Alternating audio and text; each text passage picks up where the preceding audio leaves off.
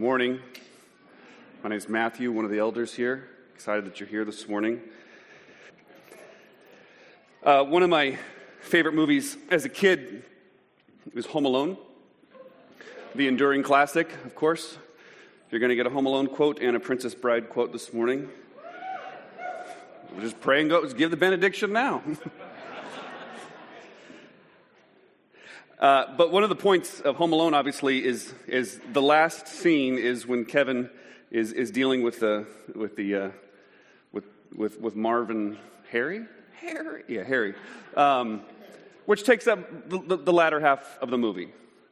And we come into a spot now. Here's that transition in the Gospels, where we deal with the last week of Jesus' life.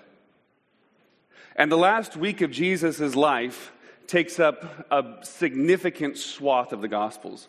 Here we are in chapter 21 in Matthew, going to 28, dealing with 1 week of this man's life.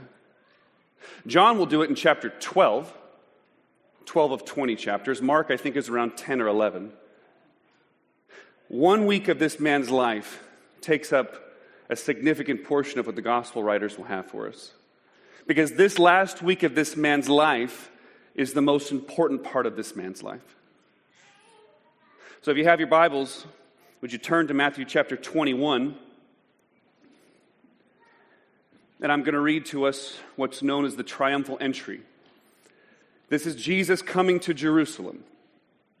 And he's entering into the city for the last week of his life. Now when they drew near to Jerusalem and came to Bethphage, to the Mount of Olives, then Jesus sent 2 disciples, saying to them, "Go into the village in front of you, and immediately you will find a donkey tied and a colt with her. Untie them and bring them to me. If anyone says anything to you, you shall say, 'The Lord needs them,' and he will send them at once." This took place to fulfill what was spoken by the prophet, saying, "Say to the daughter of Zion, behold, your king is coming to you, humble and mounted on a donkey, on a colt, the foal of a beast of burden." The disciples went and did as Jesus had directed them. They brought the donkey and the colt and put on them their cloaks, and he sat on them. Most of the crowd spread their cloaks on the road, and others cut branches from the trees and spread them on the road. And the crowds that went in before him, that followed him, were shouting, "Hosanna, the Son of David. Blessed is he who comes in the name of the Lord. Hosanna in the highest." And when he entered Jerusalem, the whole city was stirred up, saying, "Who is this?" And the crowd said, "This is the prophet Jesus from Nazareth of Galilee." Would you pray with me? Father, we thank you for your word, and we pray that you would open it to us by the power of your Holy Spirit to show us the wonderful things you have for us. And we pray that Jesus Christ and his beauty and glory would be impressed upon us. And I ask that you would help me as I preach. In Jesus' name, amen. So there's this phrase that continues here, but we must go back to the previous section, because when we looked at this 2 weeks ago, we spent a few moments on it. But in the previous section, chapter 20, starting at verse 29, Jesus has this encounter with these 2 blind men. And these 2 blind men say to Jesus something that's remarkable. Look at verse 30. "Lord, have mercy on us, Son of David." And then 31, "Lord, have mercy on us, Son of David." There's that place in Princess Bride when the one character keeps using the word inconceivable. And Inigo Montoya says, "You keep using that word. I don't think it means what you think it means." Son of David.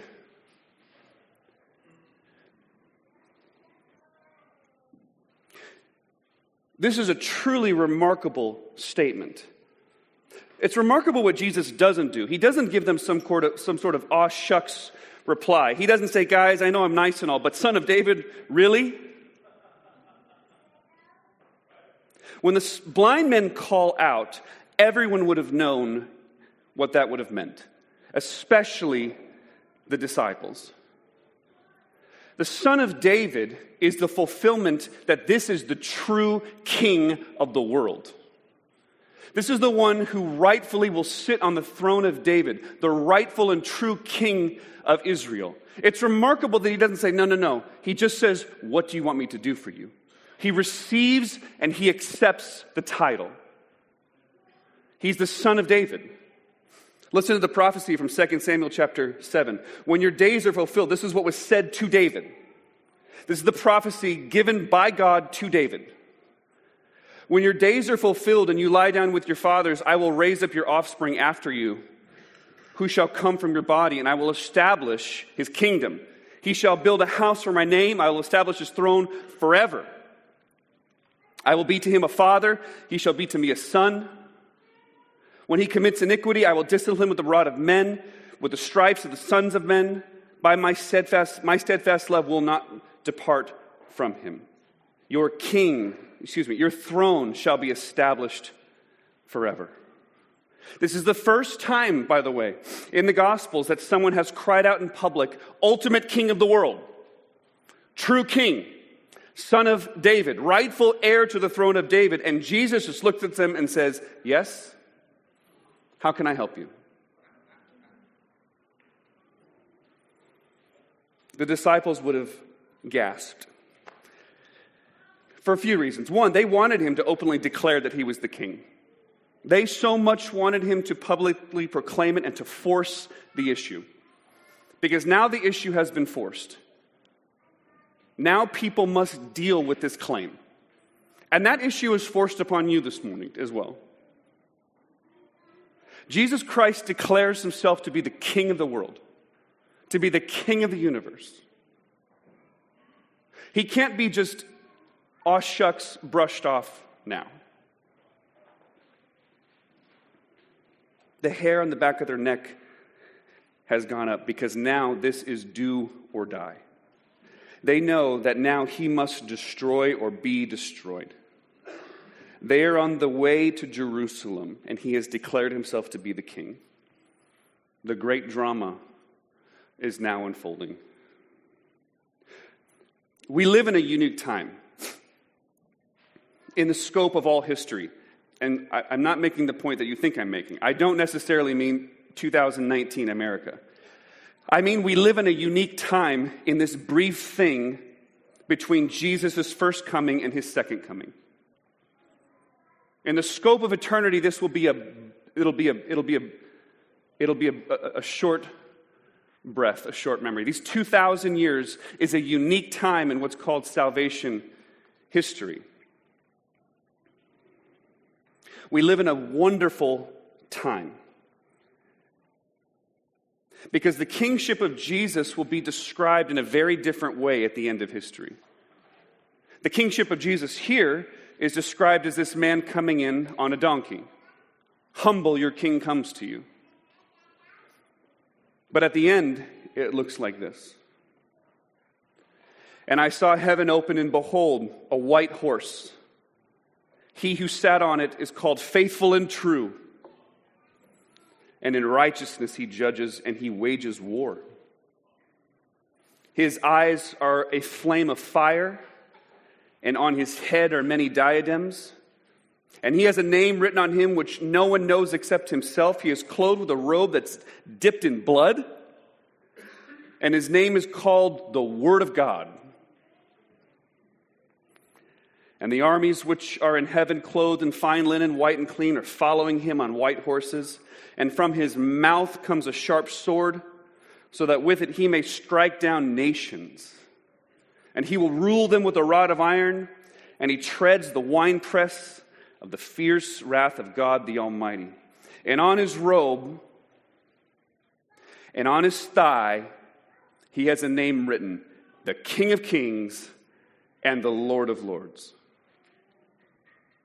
When the kingship of Jesus appears in the skies like that, it will be too late to switch sides. Paul will tell us in 2 Corinthians 6, behold, now is the acceptable time. Behold, now is the day of salvation. What Matthew is trying to show us this morning is the way that he proclaims the kingship of Jesus. He wants us to hear, and what Jesus wants us to see is that yes, he is the king, but he's not the king of a tribe. He's not even an international or global king, but he is the king for the meek and the lowly, the welcoming, seeking, forgiving, patient king. He will, in a matter of days from this text, shed his own blood to save those who will accept his free gift of amnesty now and come over to his side. Until he comes that second time, and we see the majesty and the wonder of his kingship in all of its full array. You live in a unique time in all of history, in all of eternity. The king comes to you, the son of David, and he comes to you meek, and he comes to you lowly. And he comes and he beckons you to bow your knee to him, gentle and meek. But he will come a second time.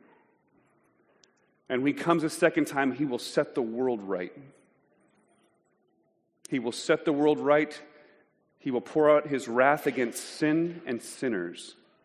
And if we're honest with ourselves, we must know that the problem with the world lies within our own human heart. And God will be righteous and just to judge us. But friend, this morning, if you hear his voice and you see this king, I urge you to repent, to turn from your sin and come to this meek and gentle king. This meek and gentle king who will receive you. He will take you, he will bring you to himself, he will bring you to his Father. This is the Son of David who comes in on a donkey for you. Repent and come to him. And that's the first point I want to press upon you this morning. But the second point, this is just a 2-point sermon, is the king enters.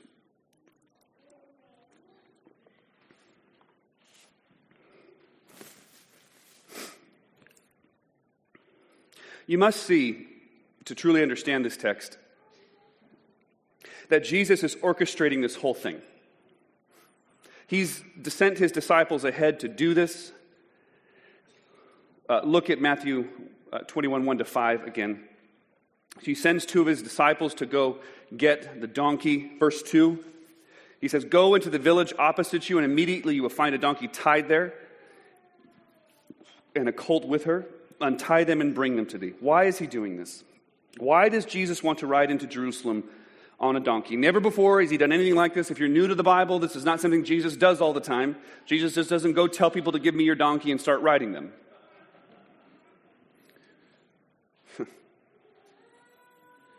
This is to take place, verse 4 and 5, to fulfill what was spoken through the prophets. "Say to the daughter of Zion," that's Israel, "Behold, your king is coming to you gentle and mounted on a donkey, even a colt, the foal of a beast of burden." This is a quote, as many of us know, from Zechariah chapter 9, verse 9. And Jesus has chosen to act out the fulfillment of this prophecy and declare his kingship in the action of riding on a donkey. This means, yes, I am king, for that's what the prophet says when it says, "Behold, your king." Rejoice greatly, O daughter of Zion. Shout in triumph, O daughter of Jerusalem. Behold, your king is coming to you. And he is coming with salvation. He is coming humble. He's mounted on a donkey, even a colt. Zechariah 9:10, "I will cut off the chariot from Ephraim, and the horse from Jerusalem, and the bow of war will be cut off, and he will speak peace to the nations. And his dominion," which is his kingship, his rule, "will be from sea to sea, and from the river to the ends of the earth." Do you see what he's declaring? Jesus very intentionally acts out the fulfillment of Zechariah 9:9 and declares his humble, gentle, saving, but both Jewish and global kingship. It says, "Rejoice greatly, O daughter of Zion." So that's first. He's first saying, Jerusalem, Israel, your king is here. But then he opens it up, and this is such good news to us. 1 Zechariah 9:10, and he will speak peace to the nations. What good news to us. That he doesn't just come and declare his kingship over Israel and to the Jews. He comes and declares his kingship over the whole world to the Gentiles, to you and me. There you go.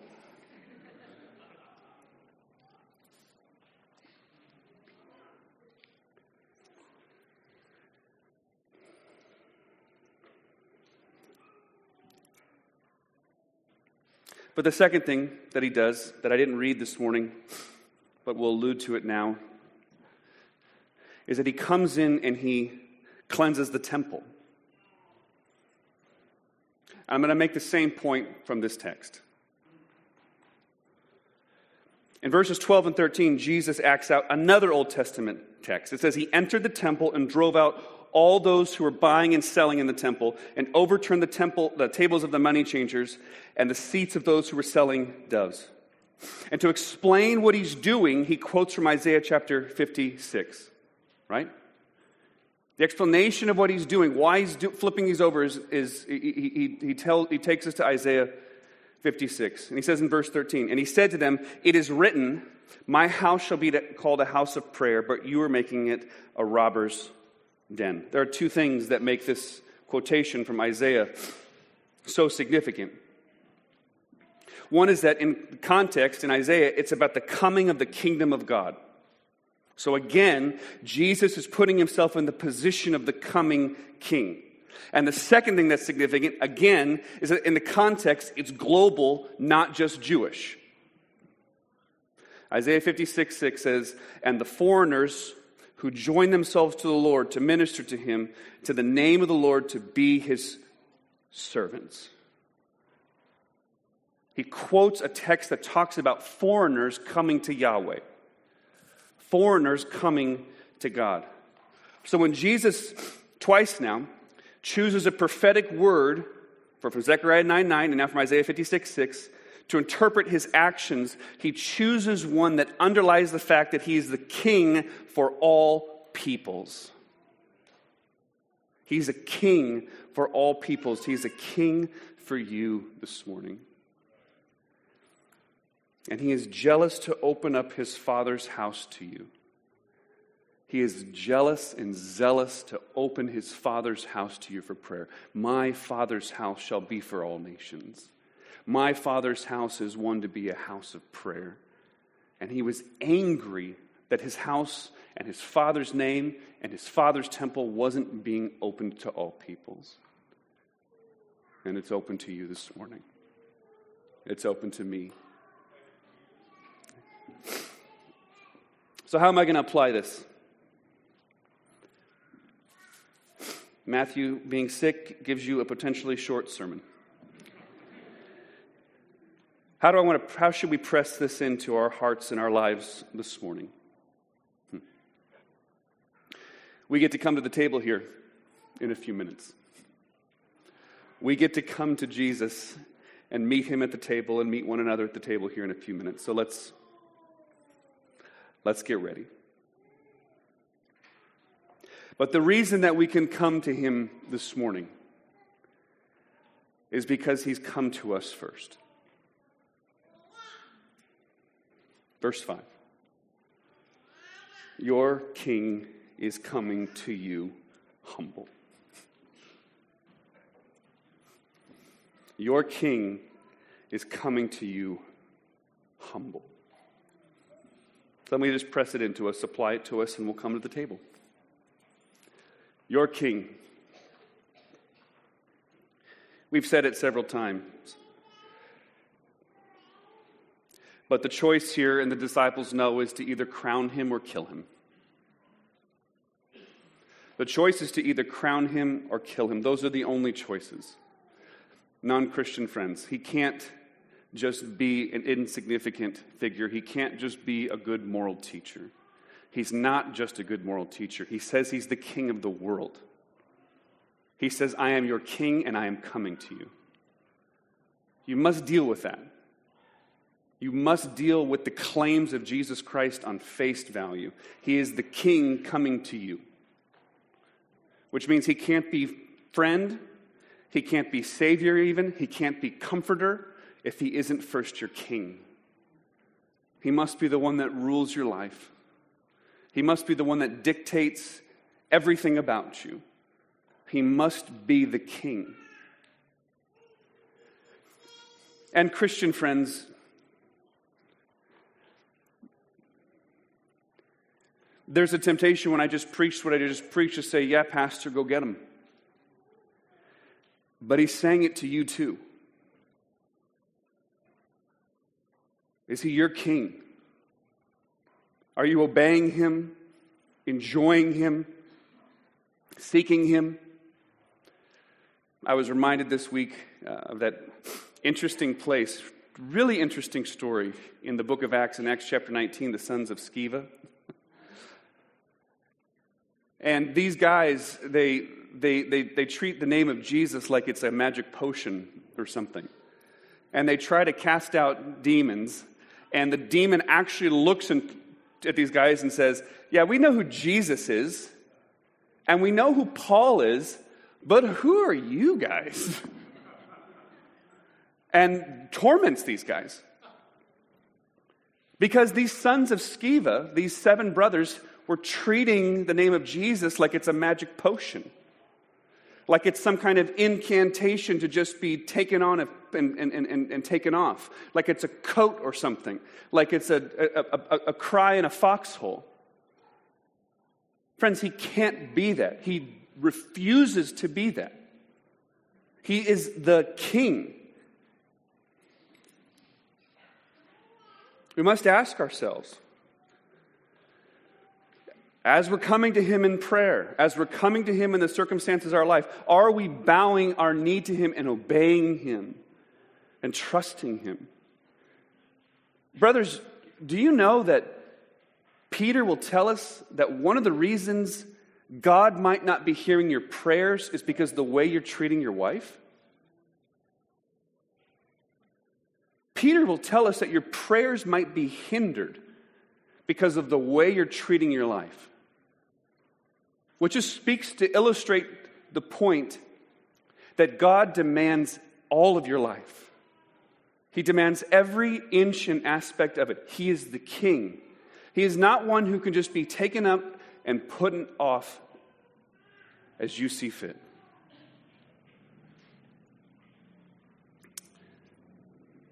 But he comes to you humble. You know, I've already alluded to Zechariah chapter 9, but there's another place that commentators and scholars suggest that Jesus could be quoting of, and that's Genesis 49. Genesis 49 says that the scepter shall not depart from Judah, nor the ruler's staff from between his feet, until the tribute comes to him. And to him shall be the obedience of all peoples, binding his foal to the vine, and his donkey's colt to the choice vine. He has washed the garments in wine, and his vesture in the blood of grapes. There is remarkable paradox in those 2 verses.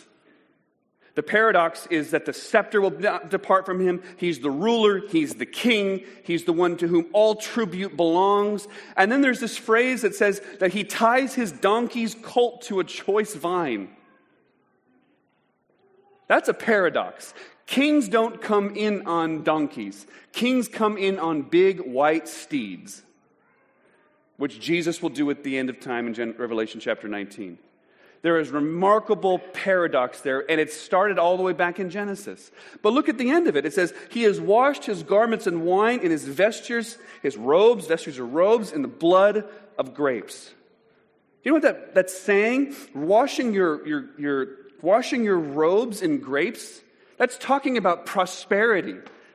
If you've got enough wine laying around that you can wash your clothes in it, it's like blowing your nose with hundreds. That's what it's saying. It's saying that the choicest thing there we're using to clean dirty clothes. That's what the rule and reign of this king will be like. And yet the paradoxical nature of it is he's going to come to you and he's going to tie up his donkey onto the wine vine.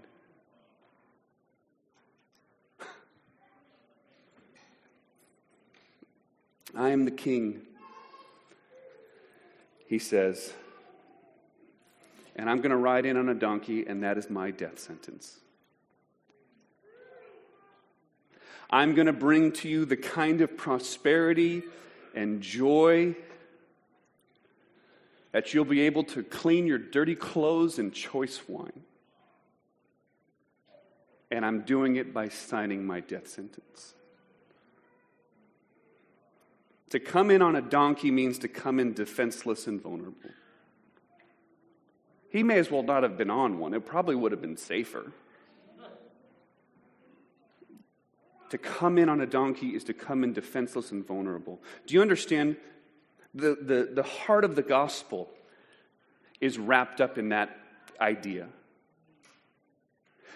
We could describe sin like this. Sin is to act like the king instead of acting like a servant. Sin is to put yourself in the position of king of your own life instead of the position of servant. So therefore, the true king acts like a servant instead of a king. That's the heart of the gospel. The heart of the gospel is that you have given God the proverbial middle finger and acted like king. And so in order to save you, the true king acts like a servant, rides in on a donkey in order to truly save you. The rightful king becomes a servant. Look, let me press this into you. We all want to be saved by grace, but we want to save with power. Let me say it again and I'll explain it. I thought about it. We all want to be saved by grace, but we want to save with power. We want people to come to us humble and meek and lowly. We want people to come to us humble, meek, and lowly. And yet the way that we want to fix the world is through our own exertion, power, and strength. We want to be shown as right. We want people to forgive us, but we don't want to forgive them. We want to be saved by grace. We want people to see our side, see our perspective, understand that there were mitigating circumstances. Hey, we're all human, aren't we? But we want to exert force and demands on other people that we're right. Our perspective needs to be seen. All of our problems, all of the world's problems, all of our miseries are servants putting themselves in the place of the king. And the only way for the king to save us is for him to come in the place of a servant to take the death penalty. I am a king, he says, but not like the one you expected. If I liberated you from the Romans, then what would you do? It wouldn't change our real slavery. Their real slavery isn't the fact that they are in this small Roman outpost. Our real salvation doesn't come from the change of our circumstances.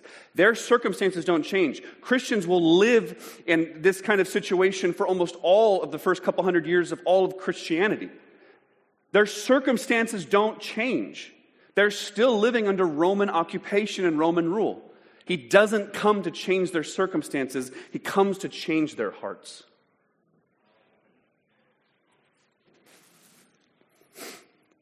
The Christians were freed, and yet they remained in the social minority position. And he can change us too. He can change us too, because the whole point is that we are saved through weakness. The whole point is that we can't be saved through strength. And when we begin to see that, when we see that we weren't saved through strength, we were saved through his weakness, laying down his rights, it should change the way that we interact with other people. It should change us from the inside out, to lay down our rights, to realize that when we are weak, then we are strong. You can't be saved through strength. This morning, we have two chances to deal with our strength-giving mentality. And the first chance I'm going to give you is before we come to the Lord's table. When I'm done preaching here in a couple minutes, we're going to pause. We're going to wait. And we're going to ask God how this word should affect us. How would he have us respond? And the second is after the service. Every week, we have elders up here ready to pray with you for any needs you may have. And every week, we have members of the congregation up front ready to pray with you for any need, any desire, any act of repentance that you may have. So don't leave. Don't leave without coming to God, who has first come to you. Which leads us to the third and final implication and application, that he comes to you. This is such good news, that he comes to us. What's remarkable in this passage is that they're actually cutting down palm branches and they're laying them in front of Jesus, and he's walking across them on this humble donkey, which commentators and scholars hearken back to places like Psalm 95 and Isaiah 55. You shall go out in joy and be led forth in peace. The mountains and the hills before you shall break forth into singing, and the trees of the field shall clap their hands. By laying palm branches down, commentators are suggesting that Jesus is saying this is the foretaste of the joy that is to come. It says that the trees of the field will clap their hands. It says that the mountains themselves, when Jesus comes back, will break forth into singing. That the kingship of Jesus is marked by great joy, triumph, pleasure for those that find themselves in him. Because he's the one who comes to you. And this is just a foretaste. We are on the brink of eternal joy with God himself because of what Jesus Christ has done. And these palm branches and the people singing and the people rejoicing in Jerusalem is but a foretaste of what's going to happen. If the trees are going to sing, what will we be like? If the trees will sing, what will you and I be like when our King finally comes to us?